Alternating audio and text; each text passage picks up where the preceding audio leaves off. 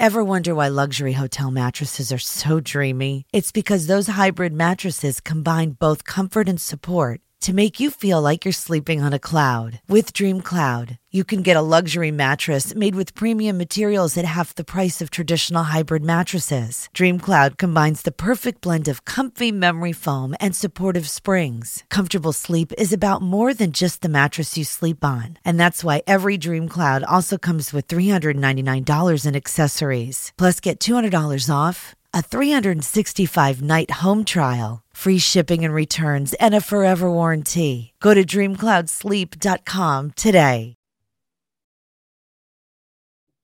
Hey everyone, thanks for listening to Get Out of Wrap. Today I'm with David Harrison, who is Director of Customer at Atlanta Group, and this is episode 88. Hi Dave, how you doing? Morning Martin, yeah, very, very good. Excited to be here with you. Pardon, say that again. Excited to be here with you. As you know, we were just saying off air, weren't we? I'm one of the biggest fans of Get Out of Wrap, I reckon.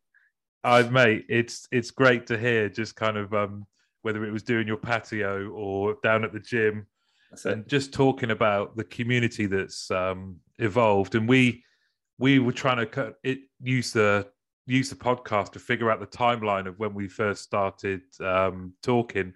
And it was in 2019. I know time's a bit weird at the moment, isn't it? But Dave presented an award-winning nomination at the European Contact Center and Customer Service Awards that absolutely stood out. And I hope we'll touch upon that because we've been talking about doing this episode for a long, long time. So I'm really, really pleased you're here.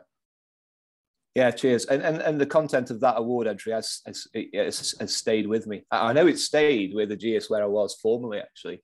I'm still in contact with a lot of those folks. And a lot of people that worked for me went on to do bigger jobs in other organisations using the methodology and the thought process behind that, essentially that award entry that got the results that it got. And I'm still trying to do it today with Atlanta, and I absolutely love it. I think it's a winning formula. And I love to share it. I think it makes a difference can make a difference to people's lives if you commit yourself to it. And I've got that same feeling I had when we were judges listening to this presentation, which was genuine goosebumps. Because when you have somebody that says, "I've found something, we've put something together that works, it's brilliant, and we want to share it," that's right up my street. I love that because it's not about competition; it's about collaboration and trying to make people better. More power to you, and we'll go through that for sure. But let's start with your kind of career. Where did it all start for you? Well, my first job in contact center actually was when I was so I did school. Obviously, I went to college and did A-levels, business and journalism, actually. And then I went straight into work in a contact centre for Hotpoint and Credo. Really? The white goods guys, yeah. Yeah. I was in their contracts department and then their spares department. And then they let me go. I haven't got rid of this problem a lot. I'm late for a lot of things. And I always had to catch the bus. And the times didn't quite marry up. So when it came to letting some people go, I was first on the list for this guy who just knew me for being late. So they let me go. Yeah, so they let me go is the short story. And then I went to work at Alton Towers, and that was one of the best jobs I've ever had. I worked on Merry England Games, where you have to throw the ball at the bottles and knock them off the pedestal, and that's or get the ring on the bottle, that sort of stuff. I did those for a season, and it was absolutely incredible. Their mantra was that the people, the colleagues, the staff are there to deliver the magic to the people that are visiting the park. And by and large, all the people visiting the park are there to have a great time themselves with all their families. I was on a stall that basically gave away teddies. Yeah. And I gave away far too many teddies to people that didn't win. Just because I liked them, or we'd talk about something. I'm a big UB40 fan, right? And I remember a guy turned up with UB40 tattooed on his knuckles one day. He left with a raft of teddies. I gave him loads. Yeah, you're another winner. Well done. So I did that.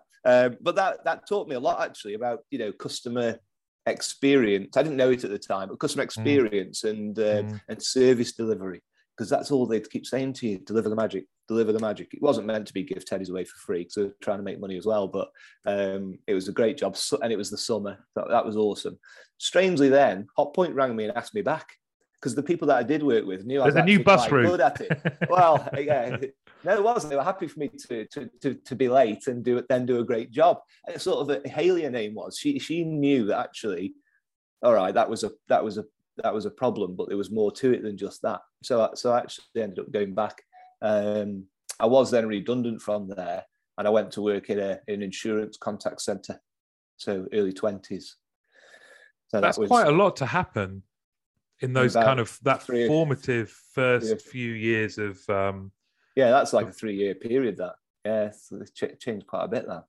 That's a lot to happen, and I think I know, and we'll get onto this. I know you being team centric as well. That kind of empowerment at Alton Towers, trusting people to say we're a company to make memories, deliver magic, but actually it's going to be you that's doing it. I can see that is a thread that's going to be throughout your kind of your career, because you're very much team-centric person, leader. Yeah. I do think that Alton Towers stuff stayed with me. And when I was head of HR, which we'll come on to in a sec, we ran a program called Deliver the Magic. I actually called it that for our contact center people. That won an award as well, actually, at the time. But yeah, that stayed with me. I said to my wife, actually, when I retire, I want to go back and work at Alton Towers. I'm going to go be a litter picker there or something. Love that. Yeah, I love it. I'm going to go do it again. So you went to insurance after that, then, after Hotpoint? Yeah, that's when insurance started. Yeah, so I went to work for a local insurance company, Alliance Auto Direct, which was bought for £1 by HSBC within a couple of weeks of me arriving. And HSBC, to be fair, really invested in, transformed what was. It was an organisation that was obviously starting to struggle. They'd got lots of high street shops trying to sell car insurance, and that was in decline already at that stage. This is like late sort of 90s, early 2000s perhaps. And they were centralising into contact centres, closing the branch network, bringing them into contact centres. And they built HSBC in the end built a purpose-built contact centre here in Stoke-on-Trent, near to the Stoke City Football Stadium. 500-seat contact centre, give or take, big open plan space. And as I say, really invested in it. What were you doing there? I was on the phones in customer service. I did customer service. I did sales. Shortly afterwards, though, there was a team leader vacancy, and this happened to me a lot in my career. I'd just be sitting there doing my job, not making any fuss with anybody, really, getting along with people as best as I possibly could. And there's a team leader vacancy, and people would point to me and go, "Oh, Dave would be brilliant at that. Why don't you go for it?" And I'd go, "Me?" I'd be like, "Well, I don't know. I'll give it a shot if you want me to give it a go." And I've always done that. Just tried stuff. Like there's that Richard Branson quote, isn't it? Just say yes, then figure out how to do it later. Yeah. I'm not quite that blasé about it. I've generally tried to say yes to stuff and just take opportunities. So I was the team leader, did that in service and sales as well. Time then moves on. I helped to do recruitment for the contact centres with the HR team. Loved that. Meeting people, showing them around the place, asking the questions, getting to know people, making the decision on who would join.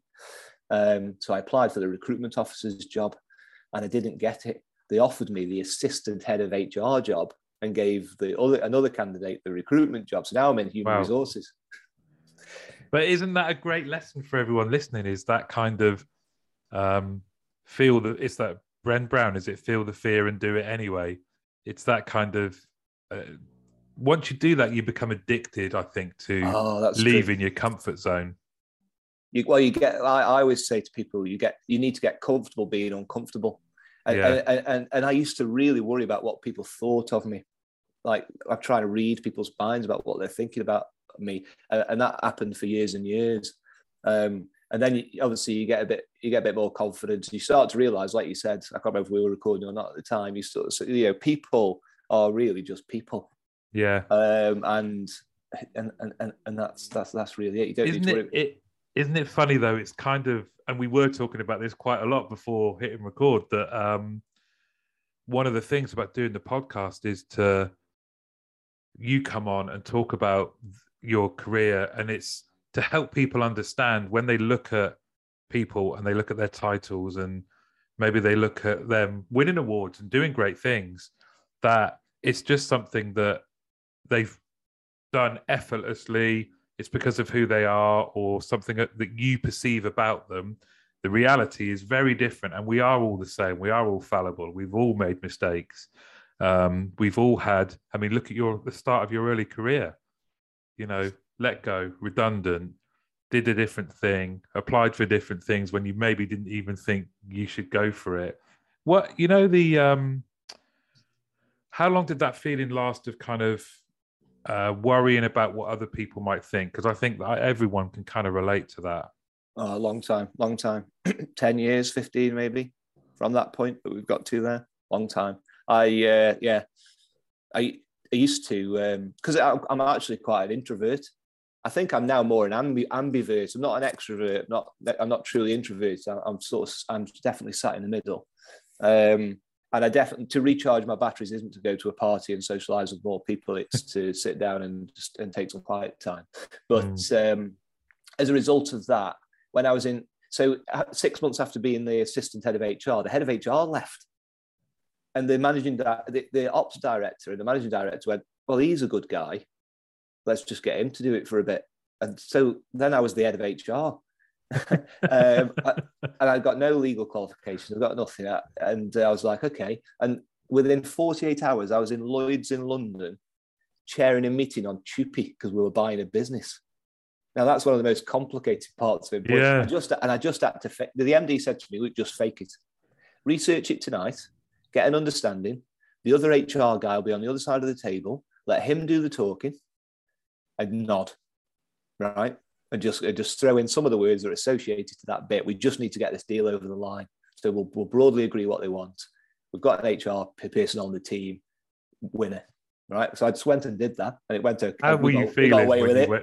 How were you feeling though when you first went in there? Oh, I must have been crapping my pants. I can't really remember. I must have been. Can I just say at this point, Tupi? Tupi, yeah. Yeah. Okay. I've been out of HR for a long time. I'm sure it's definitely still. No, I was just thinking about you kind of randomly saying relevant words. Yeah, oh, that's what you mean. Yeah, that's right. Yeah, protection of your rights. Yeah, I agree with that. So it was. So I was then suddenly the head of HR. So then the company got bought, and a real HR director turned up. The best thing she ever said to me was, "Any mistakes we make can be rectified. So don't worry about it." And that just really relaxed me a little bit. I was like, okay, right, let's study this. Obviously, I still want to do a good job, but what Lynn is saying is, don't fret it really, because I just thought employment law sounded sort of super scary. It's not really. Actually, gives you a lot of real good rules that you could follow. In a lot of respects, it's makes it a lot more straightforward. There's a lot of precedent, a lot of case law you can follow. People have been there and done it. So, but yeah, I felt 10 years probably where I was really sort of imposter syndrome, anxious, because I was introverted. I'd always be the last to speak, and my managers would say, "You need to talk more. Get your light from under the bushel." There was a quote in one of my reviews once. You've got loads of amazing things to say and a great contribution to make more contribution. As a result of that, I sat there thinking, right, when do I speak? I need to speak faster. I need to say more. And I'm thinking more about trying to say something than actually something quality to say. But once I got over that anxiety, actually, I'm just really relaxed with the fact that I might not be the biggest contributor to every meeting I go to. Some I will be. If I'm leading the meeting, then that's a different story. But if you're in a big forum, I will probably contribute, well, let's say the least, but I will think to speak, not speak to think, which I think is just a personality trait, isn't it? And if I join a company new, which I haven't done very often, but certainly had new bosses over times and worked a lot in partnerships where you're meeting new people and trying to convince them of your abilities for their own confidence sake and so on and so forth. Might take some time for me to get to know them, but it doesn't take long before they go, actually, we've seen it working now. This is good. And the awards were sort of some validation of that. That's why me and the team I was working with at the time liked to enter awards. It gave us an external benchmark, it gave us validation, and it gave us an opportunity to celebrate with all the people that had contributed to your team point. I used to carry fruit pastels around with me in my pocket, and when I felt that anxiety coming, I'd pop a fruit pastel in. That was my coping mechanism, and I'd eat the fruit pastel, and sugar rush. It would bring me back. I don't need to do all that sort of stuff anymore. But that's great.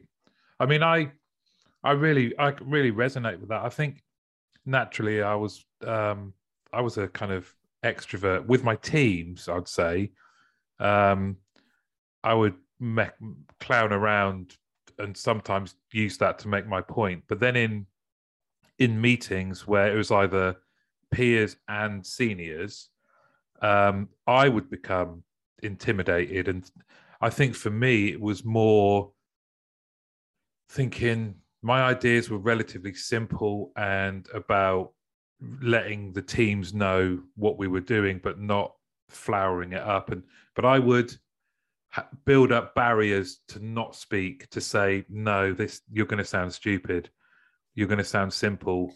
And then I would leave the meeting and someone would talk to me, much like you've just said, and say, surely you had a thought on this. And I would explain it to them outside the meeting, and they'd go, why didn't you say that in there? Because that makes sense. Yeah. But it's only, like you say, as you go through your career and get validated, feel like you know what you're doing, or that kind of the advice you've got from Lynn around, it doesn't matter if you make a mistake. I think once you've kind of you freed yourself of those shackles, then it's kind of easier. But that for too many people takes time, So hopefully things like this help people just say it, do it. You'll be fine. And if you're not fine, you'll recover from whatever mistake you make.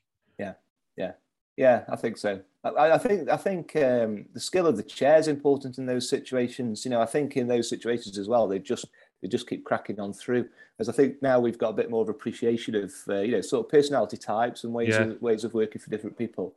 There are ways so when I'm chairing a meeting, I try and be conscious of the different personalities in the room. Those that I know will dominate, those that I know have got great things to say but need to be invited in.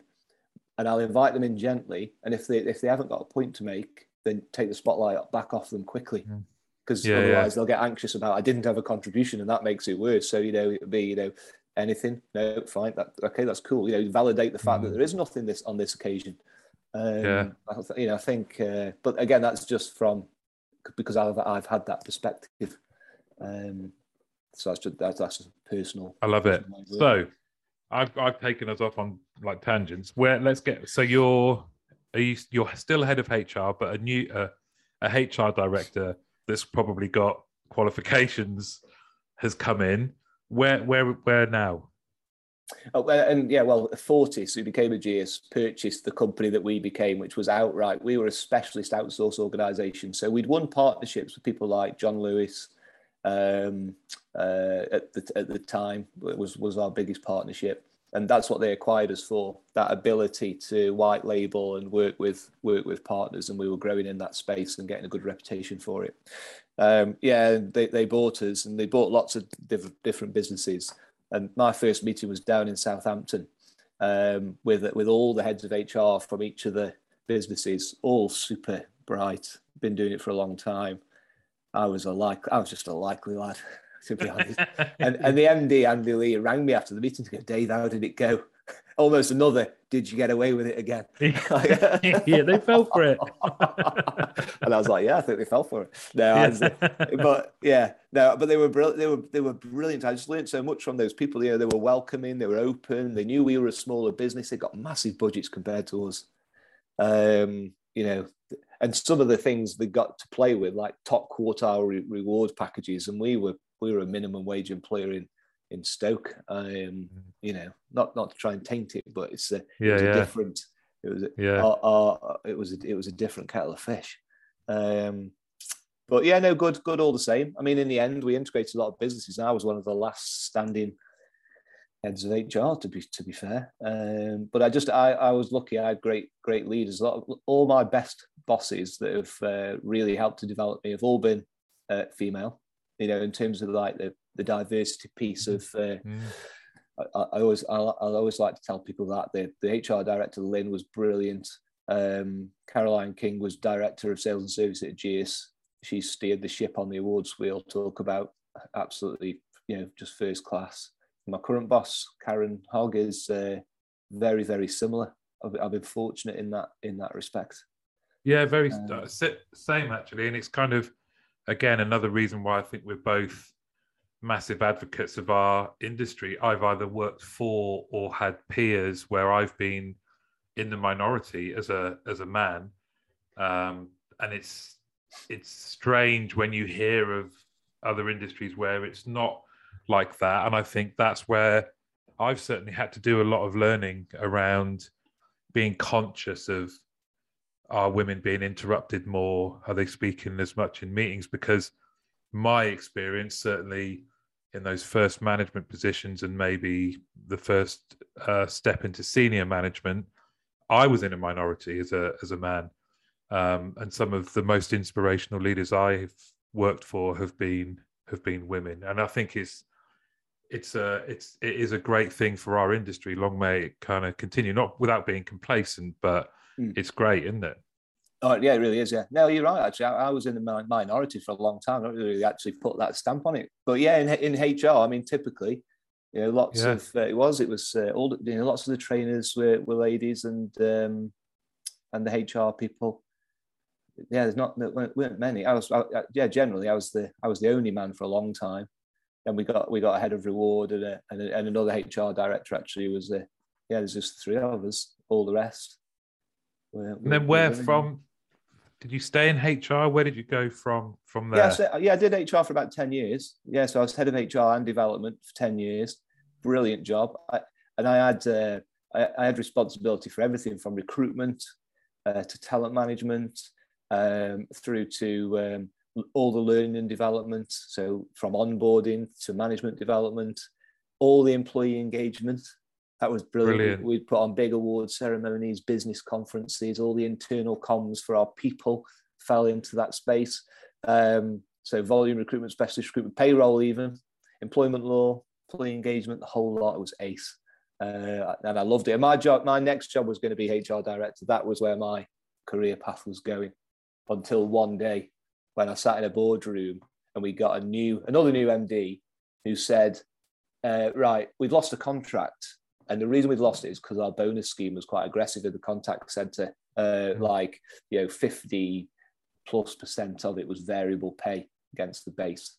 And we'd lost the contract on that basis because in the banking industry, bonuses were becoming tainted. So amongst other reasons, that was one of the pieces of feedback we got. The MD said, I want to trial removing bonuses in the contact centre.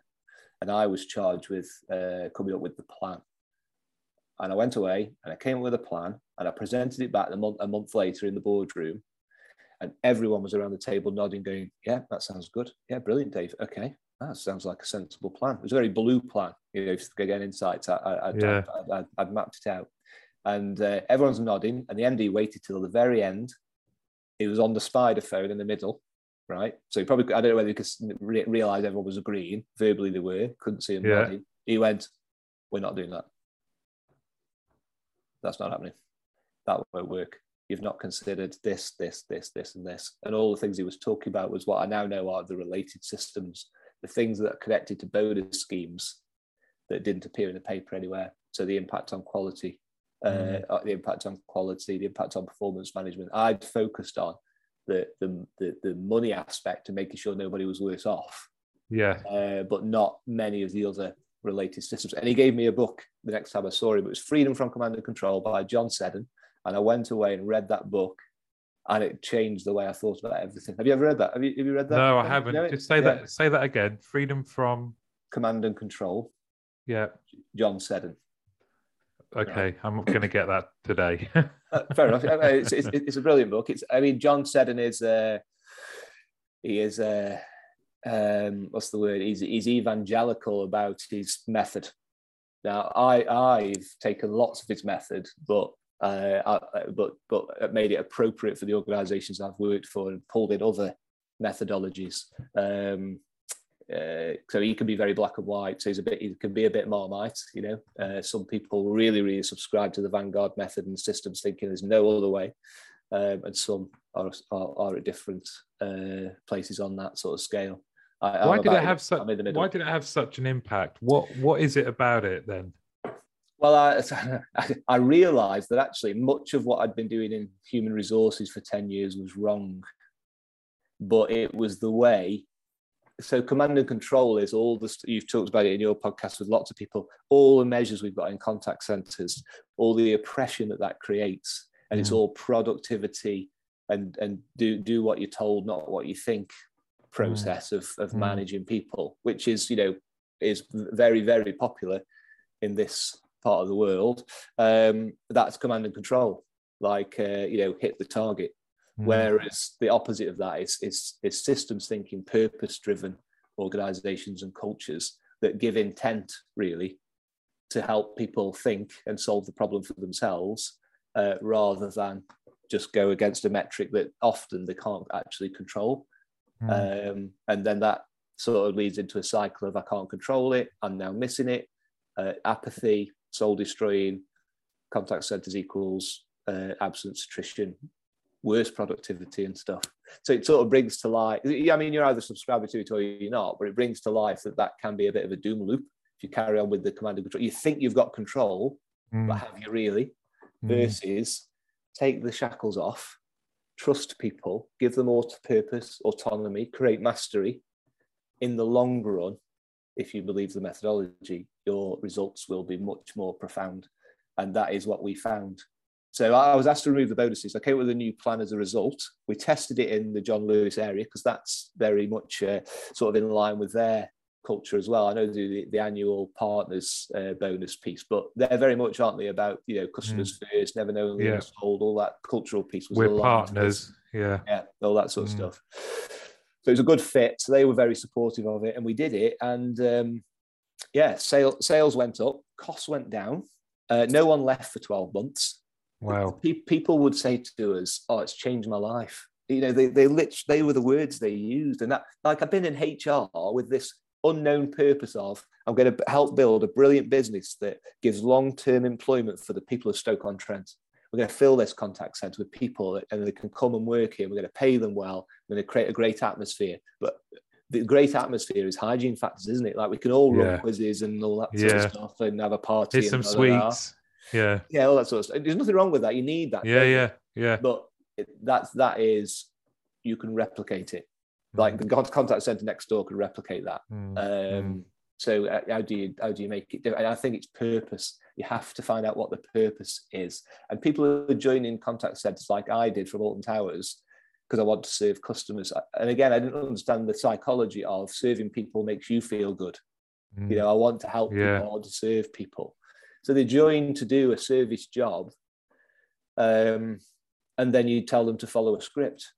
Don't serve people, just read this. Like, don't do anything else. Follow the rules.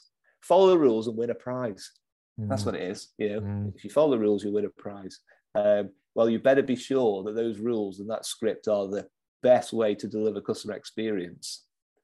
Otherwise, because everyone's following it, otherwise you're scuppered. And how are you going to improve? How are you going to grow? How are you going to find the failure and the waste in those processes? You're probably not, because you're blindly following this strict process. And how are you? I mean, we've all been there. I can remember as a team leader starting people on the performance path because they'd accumulated or they'd done it so many times, too long in comfort breaks or too late logging back on by minutes. How can somebody deliver great customer experience and be present for a customer, or, like you say, come up with ideas for process improvement if what they're thinking about is, right, I've got 3 more minutes? It's that kind of I remember a conversation I had with a manager once that said, look, we can't stop telling people about taking too long on comfort breaks because they keep going to the toilet and taking too long. And I was like, okay, so you're going to put a target on this 10 minutes then, right? And that'll work, will it? And that's what they believe would work, command and control. And we just sat down and had a frank conversation and said, look, I think you're trying to solve the wrong problem. If your people are trying to escape the job to spend more time in those toilets, which we know are Modern markets require modern investment approaches, and with Yield Street, that's what you'll get.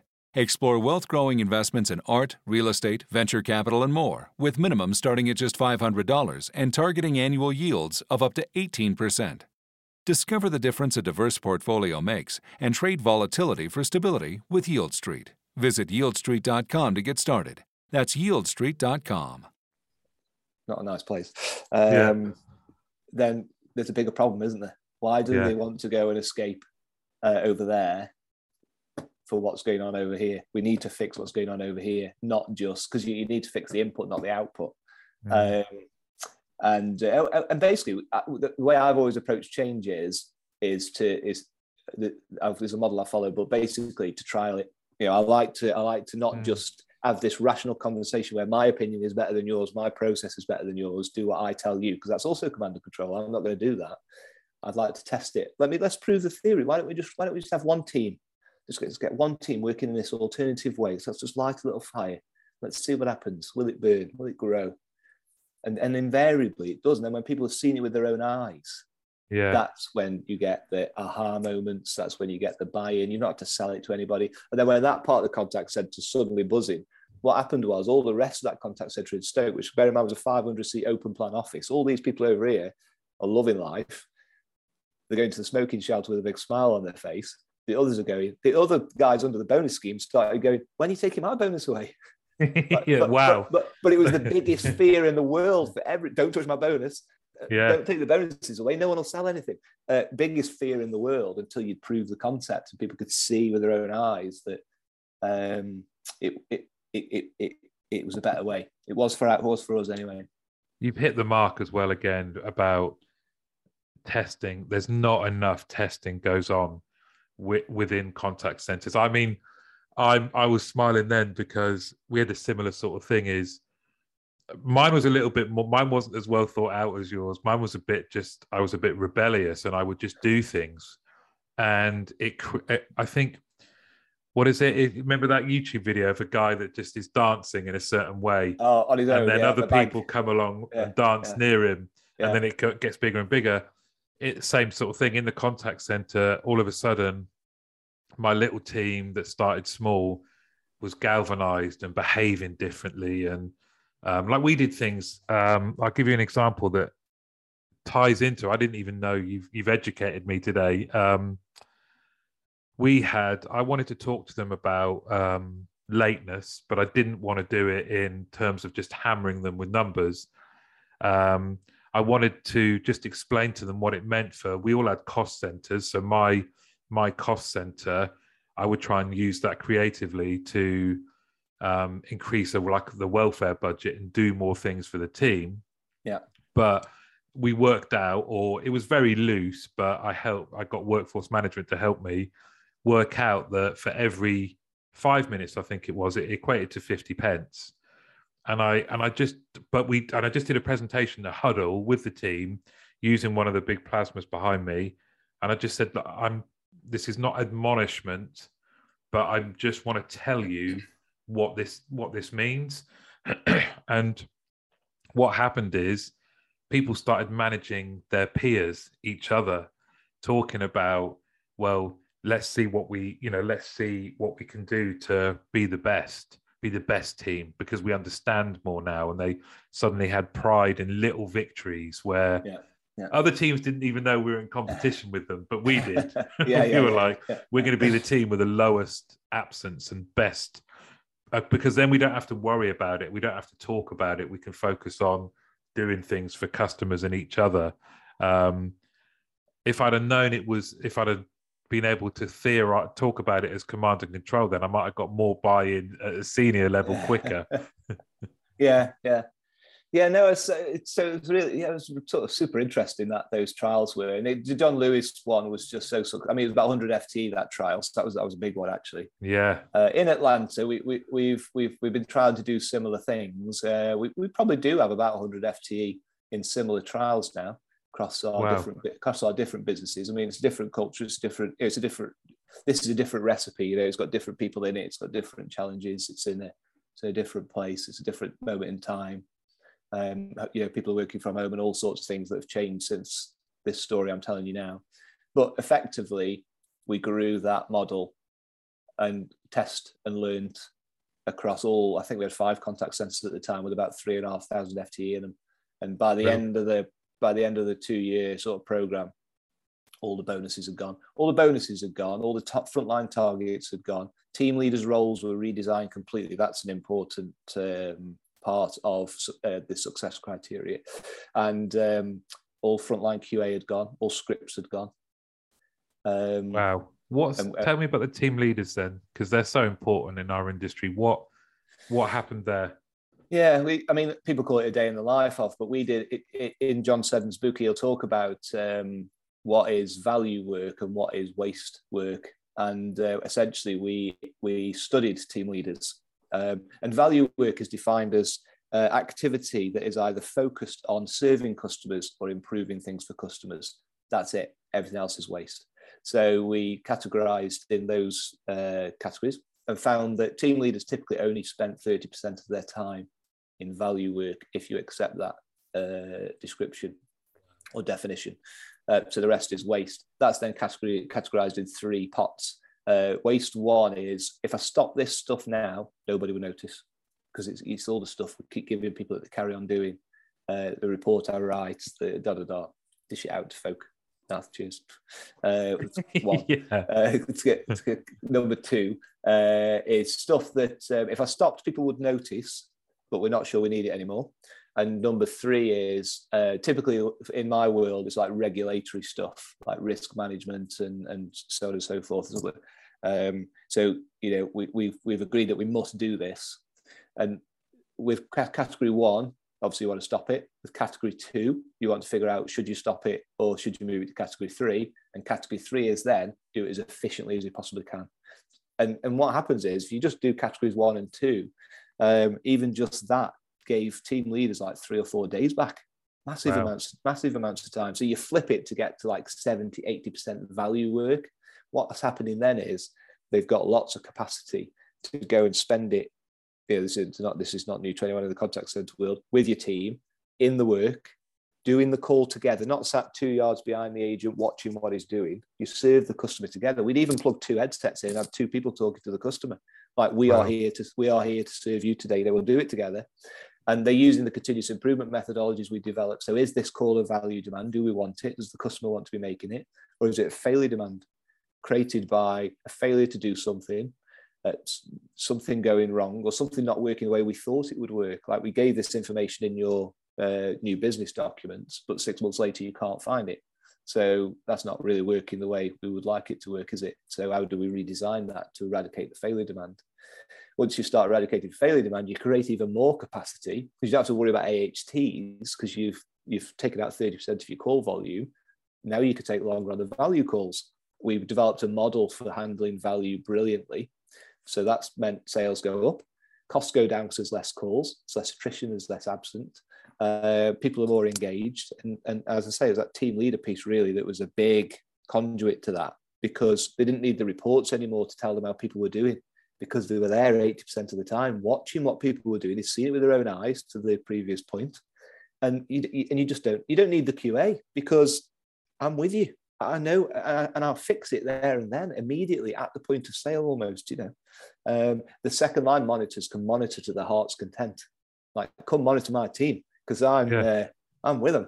These 12 folks are mine, and we are on it. And I know where the problems are, and I know where the problems aren't. And then you start prioritizing your time. And you just grows into a team that are, you know, delivering together for a cause that is not their own. In Ageas, it was making insurance easy. That's what we're here to do. Let's make insurance easy for our customers. And that's how we think about time. Like, is what you're doing now making insurance easy? Yes or no? No. You think about that then. You're part of the team, you're an adult, you're trusted to be here. If the answer is no, do something about it. Yeah. Get back to making insurance easy if that's what you're supposed to be doing at that point in time. And then it's just the same for processes. Is this process easy for customers or not? And if it's not, well, how do we make it easy then? That was our simple mantra, really. I love that. For culture and process. I love it, because once you've got that purpose, this is like, will it make the boat go faster? Have you read that book? Well, so I've not read it. I'm familiar with it. Yeah. Because that's the same thing. That's how they went from being 8th at one Olympics. It was a British rowing team, 8th in one Olympics, to winning gold in the next, was to cut through all the unnecessary. It's like you're talking about waste one, right? To cut through all the unnecessary nonsense that surrounds any body of work. They would be able to ask themselves a question: will it make our boat go faster? Yeah. And if the answer was no, well, stop talking about it, or we're not doing it, or it's not important. If the answer was yes, right, everybody, we need to focus on this. Yeah, I love it. Yeah. Well, I can just imagine. I was hanging on your every word. Then I can just imagine what your centre was like. Yeah, I mean, it was buzzing. Well, we had lots. We won Northwest Contact Centre of the Year for the Stoke operation, and we won Southwest Contact Centre of the Year for our Bournemouth operation. The judge, Jane Thomas, who runs those ones, if you know Jane, she runs both of those, but they're separate. But the judges came. She came to both. So the judges in the south were different, the judges in the north were different, and both of them wanted us to win. But Jane was the constant. The best compliment we had was that we'd managed to create the culture we were after in two very different locations, 300 miles apart, 300 miles apart. And she could see the consistency of what we were doing. And that's because we had centralized leadership of the contact centers. The sales and service team was led by Caroline King. She had a team of heads of, and we ran the sales and service contact centers. And that sort of 7 or 8 of us were aligned, got over time aligned to that, strategy of embedding, making everything about creating the conditions for people to make insurance easy. And that's what we do. We set about picking off all the performance management, the QA, all the things that team leaders told us got in the way. And it did. It worked superbly well. Yeah, it's probably 5 years though. It's not an overnight thing. It took us a long time. And then by 2019, we knew we got a good story, and the commercial results were coming through. First contact resolution was up in the 80%. Our NPS across all value journeys was like mid to high 60s. True NPS as well. No tricks in the questions, because we wanted the bad news. We had this philosophy of our Voice of the Customer program is going to tell us the bad news. It's not to get an NPS to promote on our marketing websites. It's to find out where things are going wrong. So we want the bad news, and then we're going to tackle it. And that's what we did. NPS, net ease was a key measure for us, because obviously making sure it's easy, that was skyrocketing.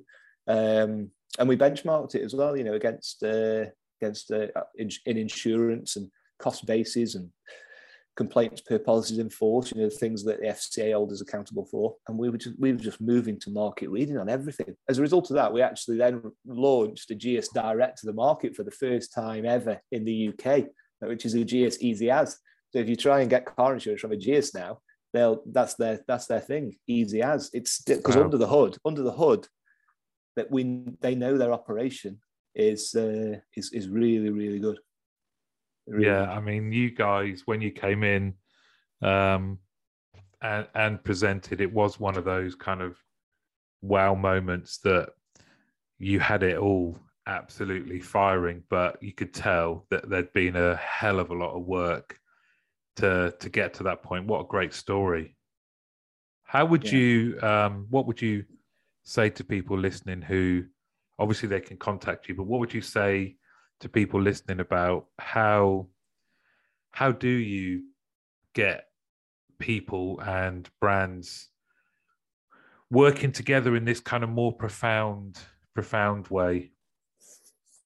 Well, I mean, not to repeat myself, but I do think purpose is the key.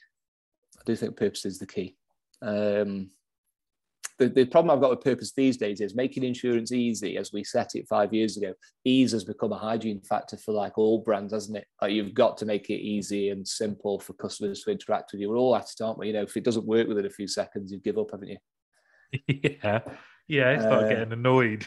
Yeah, you do, don't you? Whatever it is, and so I think, finding the purpose is the one. Finding the purpose is the one, and making sure it's easy work, because we were a partnership business to begin with. We bought lots of other businesses. We've got lots of businesses and brands in Atlanta, but we've just gone through the exercise of harmonizing our purpose and values in Atlanta. And so we were at the very beginning of that journey. And already you can see people are understanding it. They feel like they're part of a bigger organization.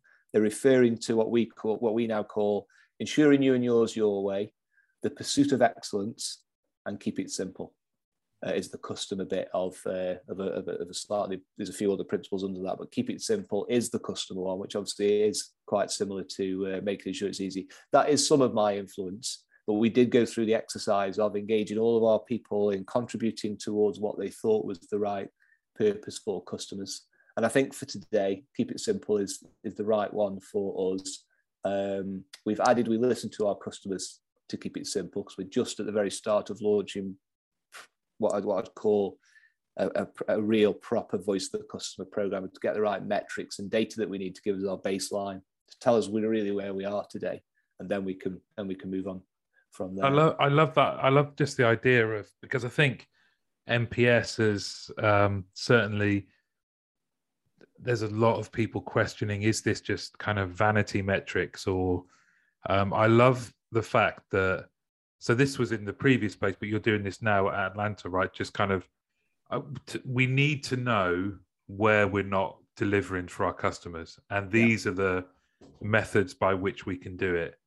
That, I think that for me, using customer satisfaction metrics, whatever they are, the right way. Yeah, I think 100%. Yeah.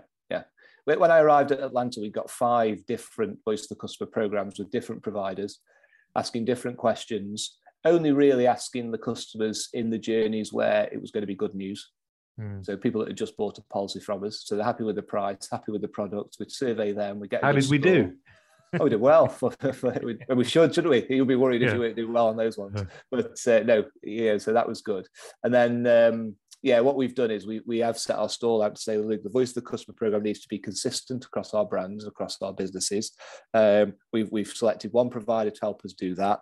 The question set and methodology is by and large the same, and we're going to ask all of the customers in the right places where, be prepared for the bad news. But the bad news is the good news. Yeah, definitely. For improvement purposes. Well, it's like sport, and I've got to be careful using sporting analogies, but we use this with the girls' team that I coach. You either win or you learn. I've heard you say that before. Yeah, you win or you learn. Sometimes the lessons are harder when you've lost 7-2, but you learn a lot. You learn more for sure, and it's the same with customer feedback. Yeah, the other big one though, the other big lever we pulled was understanding the difference between value demand and failure demand in contact center demand, whether that be voice or web chat or emails, whatever. Is it a value demand and is it a failure demand? And we test that against the purpose as well. But because a lot of people think, or did think that a failure demand was a value demand. For example, I've done a quote on your website and I'd like to buy it, please. So we take the call, we double check the information, we book it on, so we sell it, and then we pay that guy a bonus. What I got them to do was say, so this is 5 years ago, but why did that customer not complete the journey they started? So ask that customer what stopped them from, we no problem serving this and doing this for you now, but let's get some more insight. Why did you not do it? And people would start to say to us, I didn't understand that question. Or on one brand, I couldn't find the buy button. Right. So we asked more customers, and lots of people started to say, I couldn't find the buy button. So we moved the buy button up, and those calls disappeared. People could, and the straight through rate increased. Yeah. We weren't utilizing the people were following a process, a script. We educated them in value demand and failure demand, and they started to give us insight. So you can do it through manually collecting the reason why customers called on an Excel spreadsheet. I've done that before. And then masses of hundreds of Post-it notes are going up on the wall, categorizing these value demand and failure demand themes. Or things like, speech analytics these days can often give you that insight. But that is telling. I mean, I've been to brands where there's 70% failure demand. Typically, it's about 40 when you start, in my experience. And I've done this across lots of partnerships and lots of contact centres, and it's all got failure demand in it.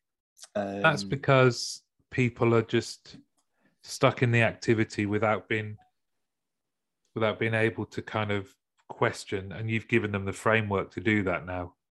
Well, yeah, so they're stuck in the activity and they're measuring the wrong thing. So they're measuring the number of calls I got, the number of calls I've answered, and how quickly I answered them.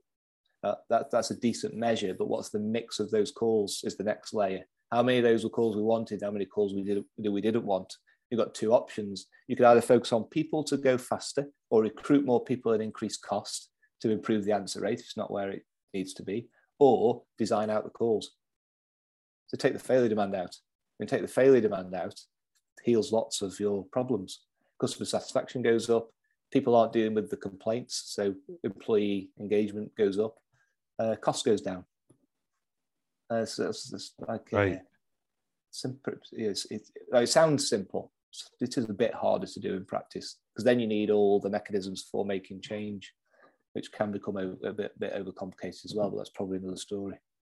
Well, I already feel like we're going to be doing another couple of these, because we've kind of just stayed on your career, but it's been absolutely fascinating. Where do you think the future is? When you look at where you are now, but also in a wider sense, the contact center industry, given what we've gone through over the last couple of years, what do we still have to do, and where do you think we're going?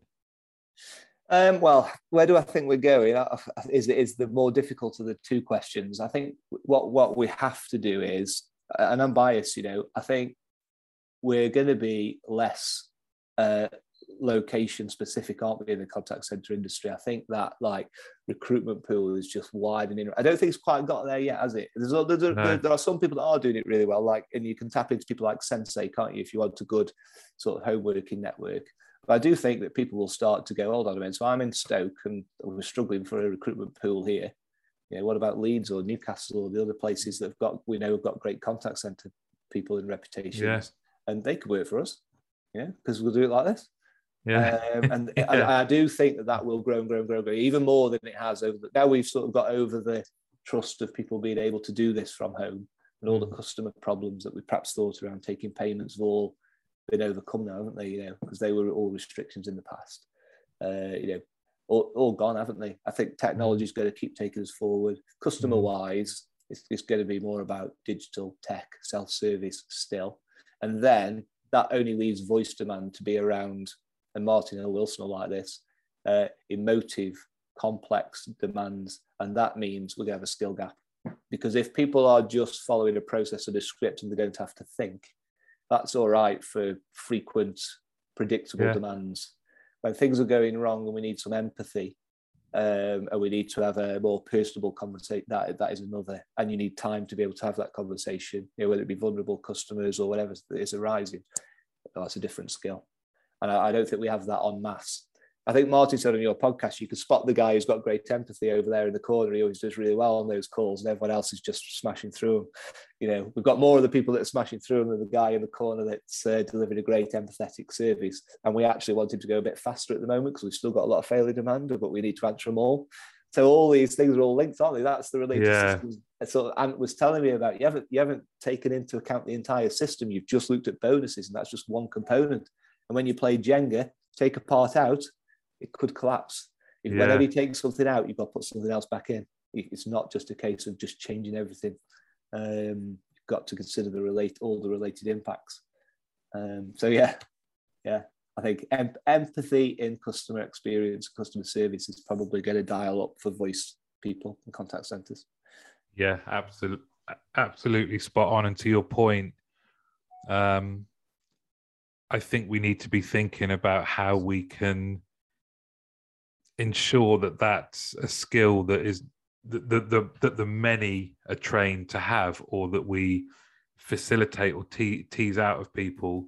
Yeah. Because at the moment, like you say, they're the kind of, in a concreted landscape, they're the one bit of greenery that you see that's managed to kind of stick out. How do you if the processes and everything are about, if your main focus is productivity, and that's how you measure success, and now and again there's somebody although saying that, there's a lot of great activity out there around. I've been really pleased to see companies reaching out to specialized charity providers around dealing with very specific vulnerable customers, and because charities want to come in and say, because it's going to make life better for the people that then invariably use the charity. And that's been great to see. Really creative kind of that is very true. Because the pandemic obviously has propelled a lot of that as well, hasn't it? Not on its own. And when obviously we are talking very generally, I can also think some great examples of where there is awesome empathetic service delivered as standard now in places. So we're talking generally, aren't we? As contact centres on large. I just think self-service will continue to go up. So frequent, predictable demands that anyone can do ought to be able to. If you want to self-serve yourself, you should be able to self-serve yourself these days. But if you need to speak to somebody because all the money out of your bank account just suddenly disappeared, you probably don't want to self-serve yourself. You probably want to quickly speak to somebody who can help. Yeah. You know what I mean? That's it. Yeah. I think you Dave, you've been fascinating, and we definitely have to. I get criticised about this because I say it but I really, really have to. We'll stop recording in a sec, but we'll diarise up another session, because we haven't even really scratched the surface, I think, of what everything you bring. But it's been fascinating. What would you say to people that are listening that are maybe, I think your career and how eloquently you speak about the things that are important. You're a multiple award winner, so you're a real role model. But what would you say to that kind of introvert that might be sat there in the contact center right now?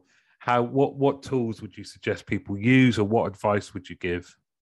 I saw a poster in those early years that had it was one of those cheesy posters. Like, one of them was I remember it really well. One of them was a picture of a snowflake, and it said, "Imagine what we could do if we stick together," was one. Right, I remember that one. But the one that really stuck with me was another one. And the phrase was, "Autograph your work with quality." Right, and that's the one that stuck with me. So whenever I've done any piece of work from that point on, 25 years ago, I've always tried to make it the best piece of work that I possibly can do in the constraints. So I wouldn't miss a deadline for it, but I'd always give everything 100%. So as a result, I just back myself, really. I think it's just do it, trust yourself, learn. I spent years where between 8 and 9 every day, I'd read something or watch a TED talk or listen to a podcast. Just constantly learning. It was like that imposter syndrome was actually a positive for me, because I was so scared about people catching me out. I actually needed to know more. So I probably kept going past the point of need, and as a result of that, ended up further forward than perhaps I really needed to be. And I just kept going. I just kept going. That sounds like really rubbish advice. No, honestly, more power to you, Dave. It's been an absolute pleasure, and I'm sure there's going to be, in the same way that you said you've reached out to people that have come on. People, I know you're open to people reaching out to you, getting in contact with you. Definitely come back on, and we can go through some of the other things that we've been talking about off record, including what's the name of that cake from Stoke? You're very passionate about cake. Stoke, aren't you? Oh, yeah. It is cake. Oat cake. Yeah, an oat cake. I'm going to send you some oat cakes, some Staffordshire oat cakes, and you could cook them with some bacon, cheese, eggs, tomatoes, beans, mushrooms. Oh, love it. I might have that for my lunch today now. Thanks so much for coming on. It's been a pleasure. Oh, I've loved it, mate. Yeah, brilliant. So, that's one of my bucket list things ticked because, as I say, from the beginning of the podcast, I've been a supporter since the beginning. Wanted to come and talk to you again. So, thanks, Martin. Well, I've been designing some new merch, so I'm going to send you some of that as well. See what you think. Oh, cheers, nice one. I am on your website sometimes. It's on my Christmas list. Put it on my wife's Christmas list. Get me a Get Out of Rap t-shirt. Thank you very much, mate. Okay, mate, nice one. Take care. Progressive presents Forced Metaphors about bundling your home and auto. In sports, 3 goals is a hat trick. And when you bundle your home and auto with Progressive, you get a hat trick of great savings and round-the-clock protection. So you might be thinking, wait, that's 2 things. A hat trick is 3. But in this metaphor, great savings counts as 2 goals, and so does round-the-clock protection. So it's like 4 goals, and that's more than 3. It's basic math. Forced Metaphors. Presented by Progressive. Bundle and protect today. Progressive Casualty Insurance Company and affiliates. Discount not available in all states or situations.